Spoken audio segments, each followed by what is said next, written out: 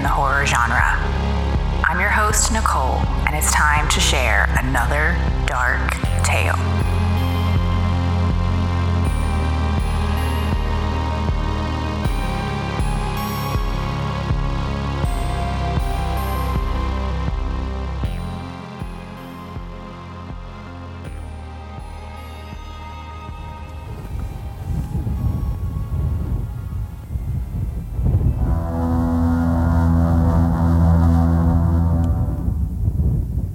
The dusk rapidly deepened.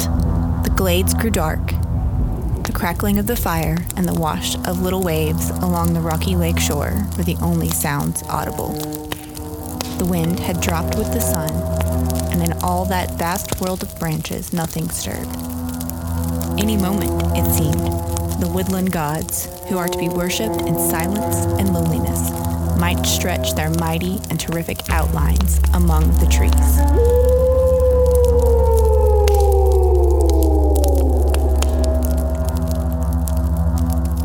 Algernon Blackwood, The Wendigo, 1910. There are many monsters in American folklore.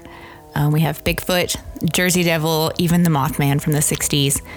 But perhaps the oldest, and I think the most interesting, is the Wendigo. In Algonquin folklore, the Wendigo is a mythical man-eating monster or evil spirit native to the northern forests of the Great Lakes region of the United States and Canada. Although depictions can vary somewhat, most of the accounts all share the view that the Wendigo is a cannibalistic supernatural being. They are strongly associated with winter, the north, coldness, famine, and starvation. So the Wendigo has long been blamed for acts of cannibalism. That's, kind of the main thing about the Wendigo. People turn to consuming other humans once they've been either touched by the Wendigo, or when they eat other people, they are inviting the Wendigo spirit to inhabit them. So that's kind of the two branches of the Wendigo legend. A lot of the accounts say that once someone succumbs to the Wendigo, their hunger for human flesh cannot be satisfied. It manifests a physical change in their body and turns them into monsters. The Wendigo is described as a tall, gaunt creature, basically looking like a starvation victim. And often he is portrayed as having long, large, like ram's horns. So that's pretty creepy. You can imagine being in the woods, in the snow, in some remote part of the world, and the forest is quiet, and then you hear this tall, skinny, horned creature coming through the forest at your most vulnerable moment. So it's pretty creepy. And I feel like a lot of people know about the Wendigo, but not everyone. Everyone knows what Bigfoot is, or even, Nessie, the Loch Ness Monster, but not everybody knows what the Wendigo is, or if they have heard of it, they don't know all about it.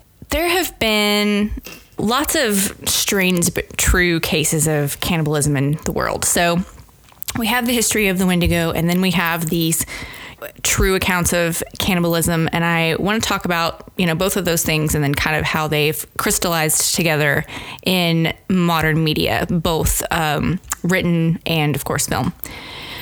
The most common depictions of the Wendigo take place, of course, in the mountains.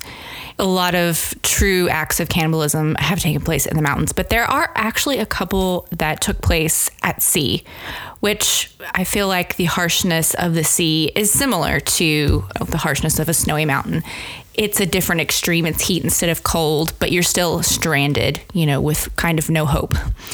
So the first at sea account that I want to talk about is the Raft of the Medusa.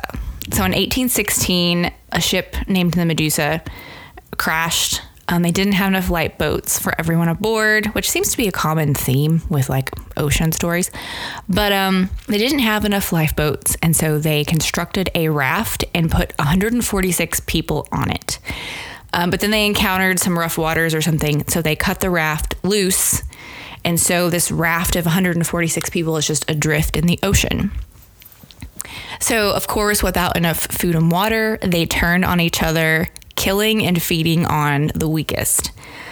So 13 days later, only 15 survivors out of 146 were recovered. Now, they didn't all eat each other. A lot of people fell off the raft, jumped into the ocean, but they were, in fact, cannibalizing the weakest people on board. Another interesting tale at sea is the Mignonette. In 1884, they had a crew of 4 sailing from Southampton to Sydney, which a ship of that size, it was like a little yacht, should not have been making that voyage, but they were. So they were struck by a large wave and capsized, and the crew of 4 fled on a small lifeboat. And eventually they decided to eat the weaker cabin boy. Now, there are conflicting accounts about this one. People are not sure if he was in a coma because he'd been drinking seawater, so that's why he was sick. Some say, well, he was in a coma from drinking seawater, so they decided to consume him. Others say, no, he was not in a coma. He was alive, and they just murdered him. And they were also rescued after 24 days at sea. So in both of those cases, foul play was afoot. But there have been a couple of cases in the mountains where people simply feasted on those who were already dead merely to survive. The most popular in the mountain cannibalism story, of course, is the Donner Party, which took place in winter of 1846. So 2 families were traveling from California to California from Missouri. They decided to take a new route, but they got delayed due to, frontier stuff. So they were delayed, plus they got hit by an early snowstorm in the Rocky Mountains. And so they were stranded in a snowstorm with nothing. They probably didn't even know how much further they had to go. And so they fed on people who were already deceased, merely to survive. And then also one that I just recently found out about was the Andes crash in October 1972. So 45 people are on board a charter flight, and due to a pilot error, they hit a glacier in the remote Andes Mountains. So 28 people survived the crash, and only 16 were rescued 72 days later.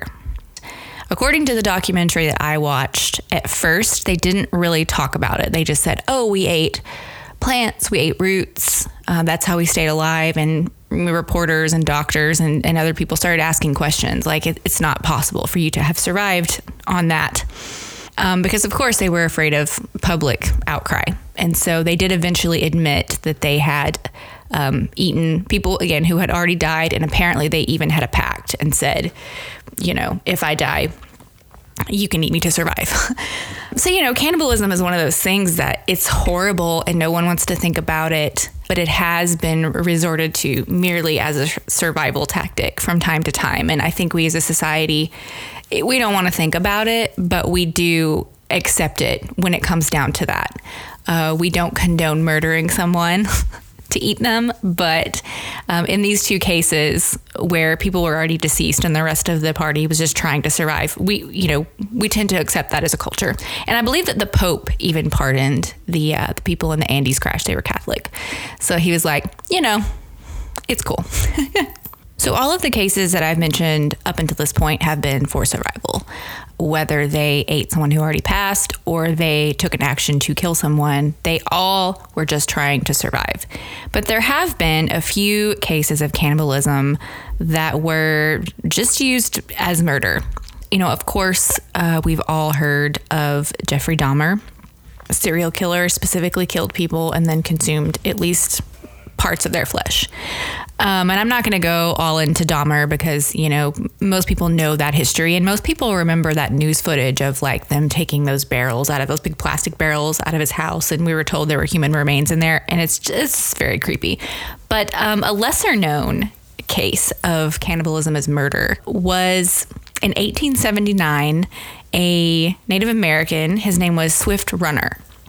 He cannibalized his whole family and used the harsh winter as an excuse. He came out of the forest. This was in Canada, I believe. But he came out of the forest to the police and said, we had a hard winter. My whole family died. Only I survived. And at first they believed his story. And then things weren't adding up, and they were looking at him saying, he does not look like a man who has suffered starvation over the winter. How is it that he's the only one that survived? They started to question him, and he willingly took them back to his camp. And when they got back to his campsite, they discovered a very grisly scene. There were bones everywhere. Some were broken. There were broken skulls. Some were hollowed out, which is indicative of sucking out the marrow of the bone. They also found a pot of human fat. So it was clear that he had just eaten his family. At that point, Swift Runner, being Native American, familiar with the Wendigo legend, used the Wendigo as an excuse. He said, "The Wendigo came to me in the winter and compelled me to consume my family." All of these real-life stories of cannibalism combined with the Wendigo legend has crystallized into some pretty interesting and scary stories over the years. The very first example of the Wendigo in literature is probably the short story The Wendigo by Algernon Blackwood, published in 1910. This story by Algernon Blackwood, it has been influential on many things. He inspired other short stories, which in turn inspired the evil spirit in Pet Sematary, which we will talk about more later. Algernon Blackwood's short story, The Wendigo, also inspired my very first experience with the Wendigo legend, which was the story in Scary Stories to Tell in the Dark, which I read probably in the late 80s or early 90s. The main character in that story is Defago, and he is one of the characters in The Wendigo by Algernon Blackwood. There's a part in that Scary Stories to Tell in the Dark where you hear him being swept away, and he's talking about his burning feet of fire, and that is taken directly from Algernon Blackwood's story. Even as a child, that was one of the scariest stories to me in that collection. When I came across the Blackwood story last year, I was just very excited to read it. And I think you can find a reading of it on YouTube, or you can even find like a free PDF to download. Of course, it's early 1900s, so it's a little dry, but I found it to be a very interesting read. You should watch it with on a quiet night with not a lot of activity happening, and it's still pretty creepy. As I mentioned, that short story ultimately led to the influence of Pet Sematary. Pet Sematary is one of my favorite horror movies, and it is my favorite book. That book and movie both just deal with some really just unsettling things. Pet Sematary is not an obvious choice for the Wendigo. It's a very subtle use. In the film, they never even name it that. You don't know that's what it is when Judd and Lewis are on their way to the Pet Sematary with Church, and you hear just noises out in the woods. And in the movie, you do not know what's out there.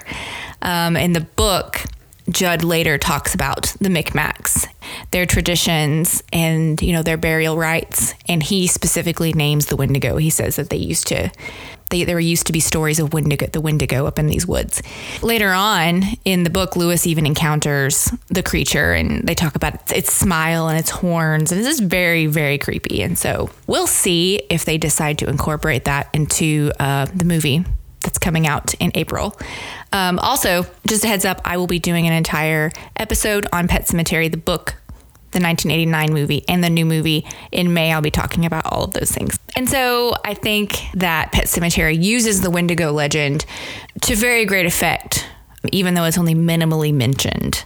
Again, the Wendigo, when he touches you, when the monster touches you, you become obsessed with consumption, and it takes you over, and you can't stop even if you want to. And so even though there's no cannibalism per se in Pet Sematary, once Lewis has been there, he's compelled to keep going there. He's kind of, possessed by the idea that he can fix things. And then, of course, Gage comes back, his wife comes back, the cat comes back, and there's something wrong with them. And Gage and Rachel in particular want to kill humans. So the insinuation is that when you bury something in the Pet Sematary, the spirit of the Wendigo enters them, and that's what brings them back. That is what is wrong with them when they come back. Judd says the person that you put in the ground in the Pet Sematary is not the person that comes back. We are to believe that is because the Wendigo lived up there. He touched the ground was sour, and so now when you bury something there, the Wendigo spirit inhabits their body and comes back. Sometimes dead is better. The Indians knew that. They stopped using that burial ground when the ground went sour. No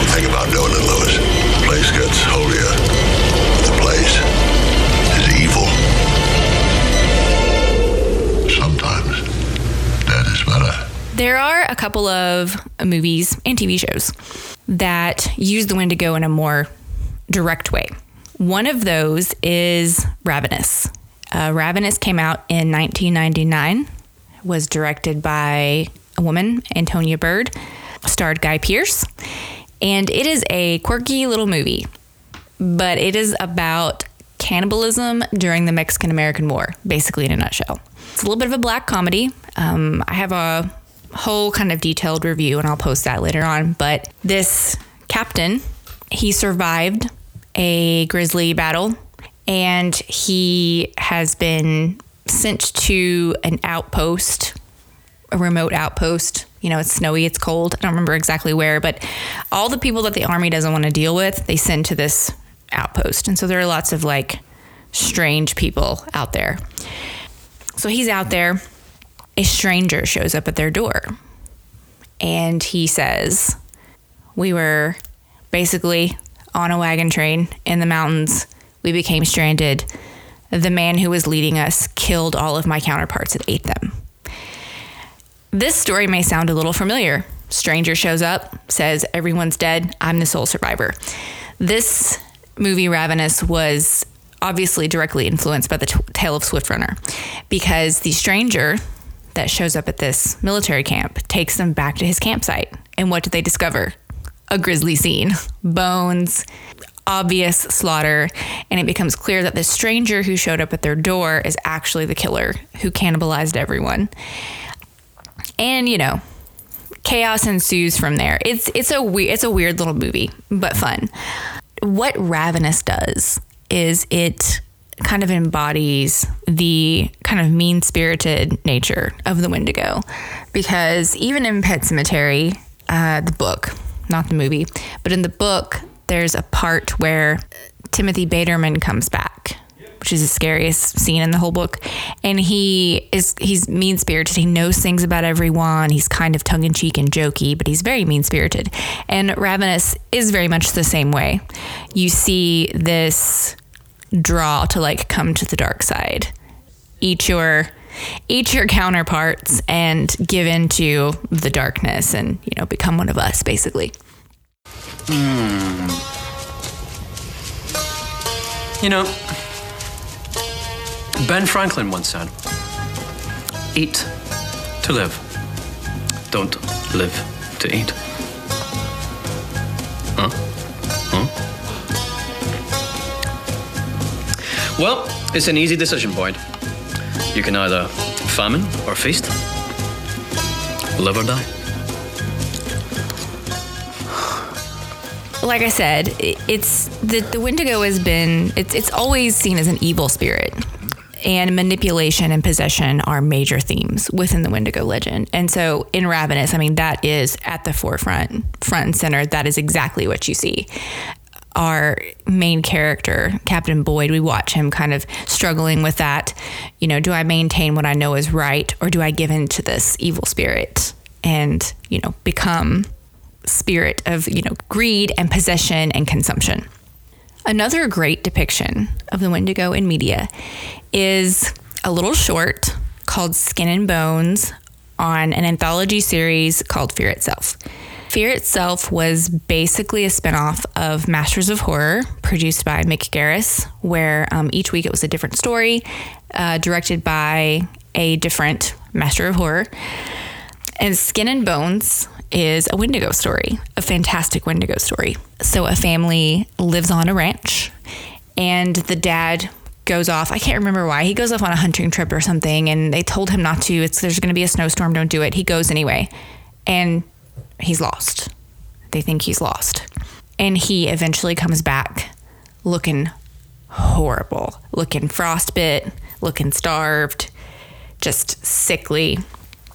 And it becomes apparent over the next few days as they're nursing him back to health that he is not the man that left. Something has gone wrong. The man is portrayed by the great character actor Doug Jones. Of course, Doug Jones was Billy Butcherson in Hocus Pocus. He was in the recently Academy Award winning The Shape of Water. He was the creature. And his portrayal of this man being possessed by the Wendigo spirit is just amazing. He's a very tall, thin man. And they give him these very long fingers. And we watch him just wreak havoc on his family. So again, it's this theme of you go out into the wilderness, the Wendigo overtakes you, and then that's who comes back. It's this idea of the good human that you knew is not the person that you're now experiencing. We got lost. Turned all around. Had to hole up in a shallow cave to stay warm. There was more and more wind and snow. Chuck and Billy went for help. Never came back. It was just me and Jasper in the cave. I couldn't even keep a fire lit. And then I remember a voice at my ear and in my head. I'll save you. Just let me in. That's what the voice said. You just have to eat. And Jasper was so weak by then. I couldn't help him. I had to eat. I had to. Another couple of things I want to mention, little offshoots of the Wendigo. The TV show Hannibal, which I've mentioned before. Of course, Hannibal is a cannibal.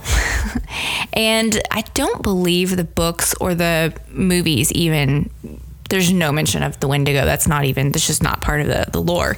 But in the TV show, they don't talk about the Wendigo, but there are times when Will Graham sees Hannibal as the Wendigo, basically. And I didn't realize this until I started doing research. I just thought it was an interesting visual. But, when he sees him and he's skinny and he's all black and he's got the horns, or even when he sees the stag with the horns, that's all Wendigo imagery. So I think in the TV show, they pulled it just strictly as a visual. But when you know the history of the Wendigo and you put it with that story, it becomes kind of interesting. And another story to check out. This is not a film or a book. It's an audio story. It's called The Whistlers. It originally aired on the No Sleep podcast. I think it's 2 hours long. But what a great story. It's about some people who go on a camping expedition and, I'm not going to give you details, but things go wrong and they're stranded and it's cold. Typical Wendigo story. And they're fleeing the Whistlers. And we don't ever see the Whistlers. We don't really know what they are. We just know they're a legend that these people went to investigate. There's a lot of near Wendigo, language and history in there. So that one you can listen to on the No Sleep podcast, or I believe it's also on YouTube, but it's worth a listen, especially if you have a road trip. Give that a listen. So to wrap things up, I just want to say that I am very happy to be at the end of this because I have been fascinated by the Wendigo legend for a long time, and I have been trying to compile my thoughts about the Wendigo and cannibalism for a while. I initially started writing about it over a year ago and had been thinking about it long before that. So I think the Wendigo is so fascinating and frightening for a couple reasons. Both the Wendigo legend and real life accounts of cannibalism tap into the most primal core of humanity, that, live or die survival. In our modern day society, with resources so easily accessible, things like injury, disease, and famine seem really far away, but they were very real horrors for people living in the harsh environments where the legend first was born. The stories that take us back to these places and put us in the shoes of those who are at their most vulnerable, desperate point are horrifying, and they present us with the one simple question: What lengths will you go to survive? History has answered that question, teaching us that cannibalism can either be a tragic necessity or a more evil predatory act. Either way, the Wendigo has helped us put a face on that particular horror and has served to help us have a conversation about one of the darkest corners of human experience.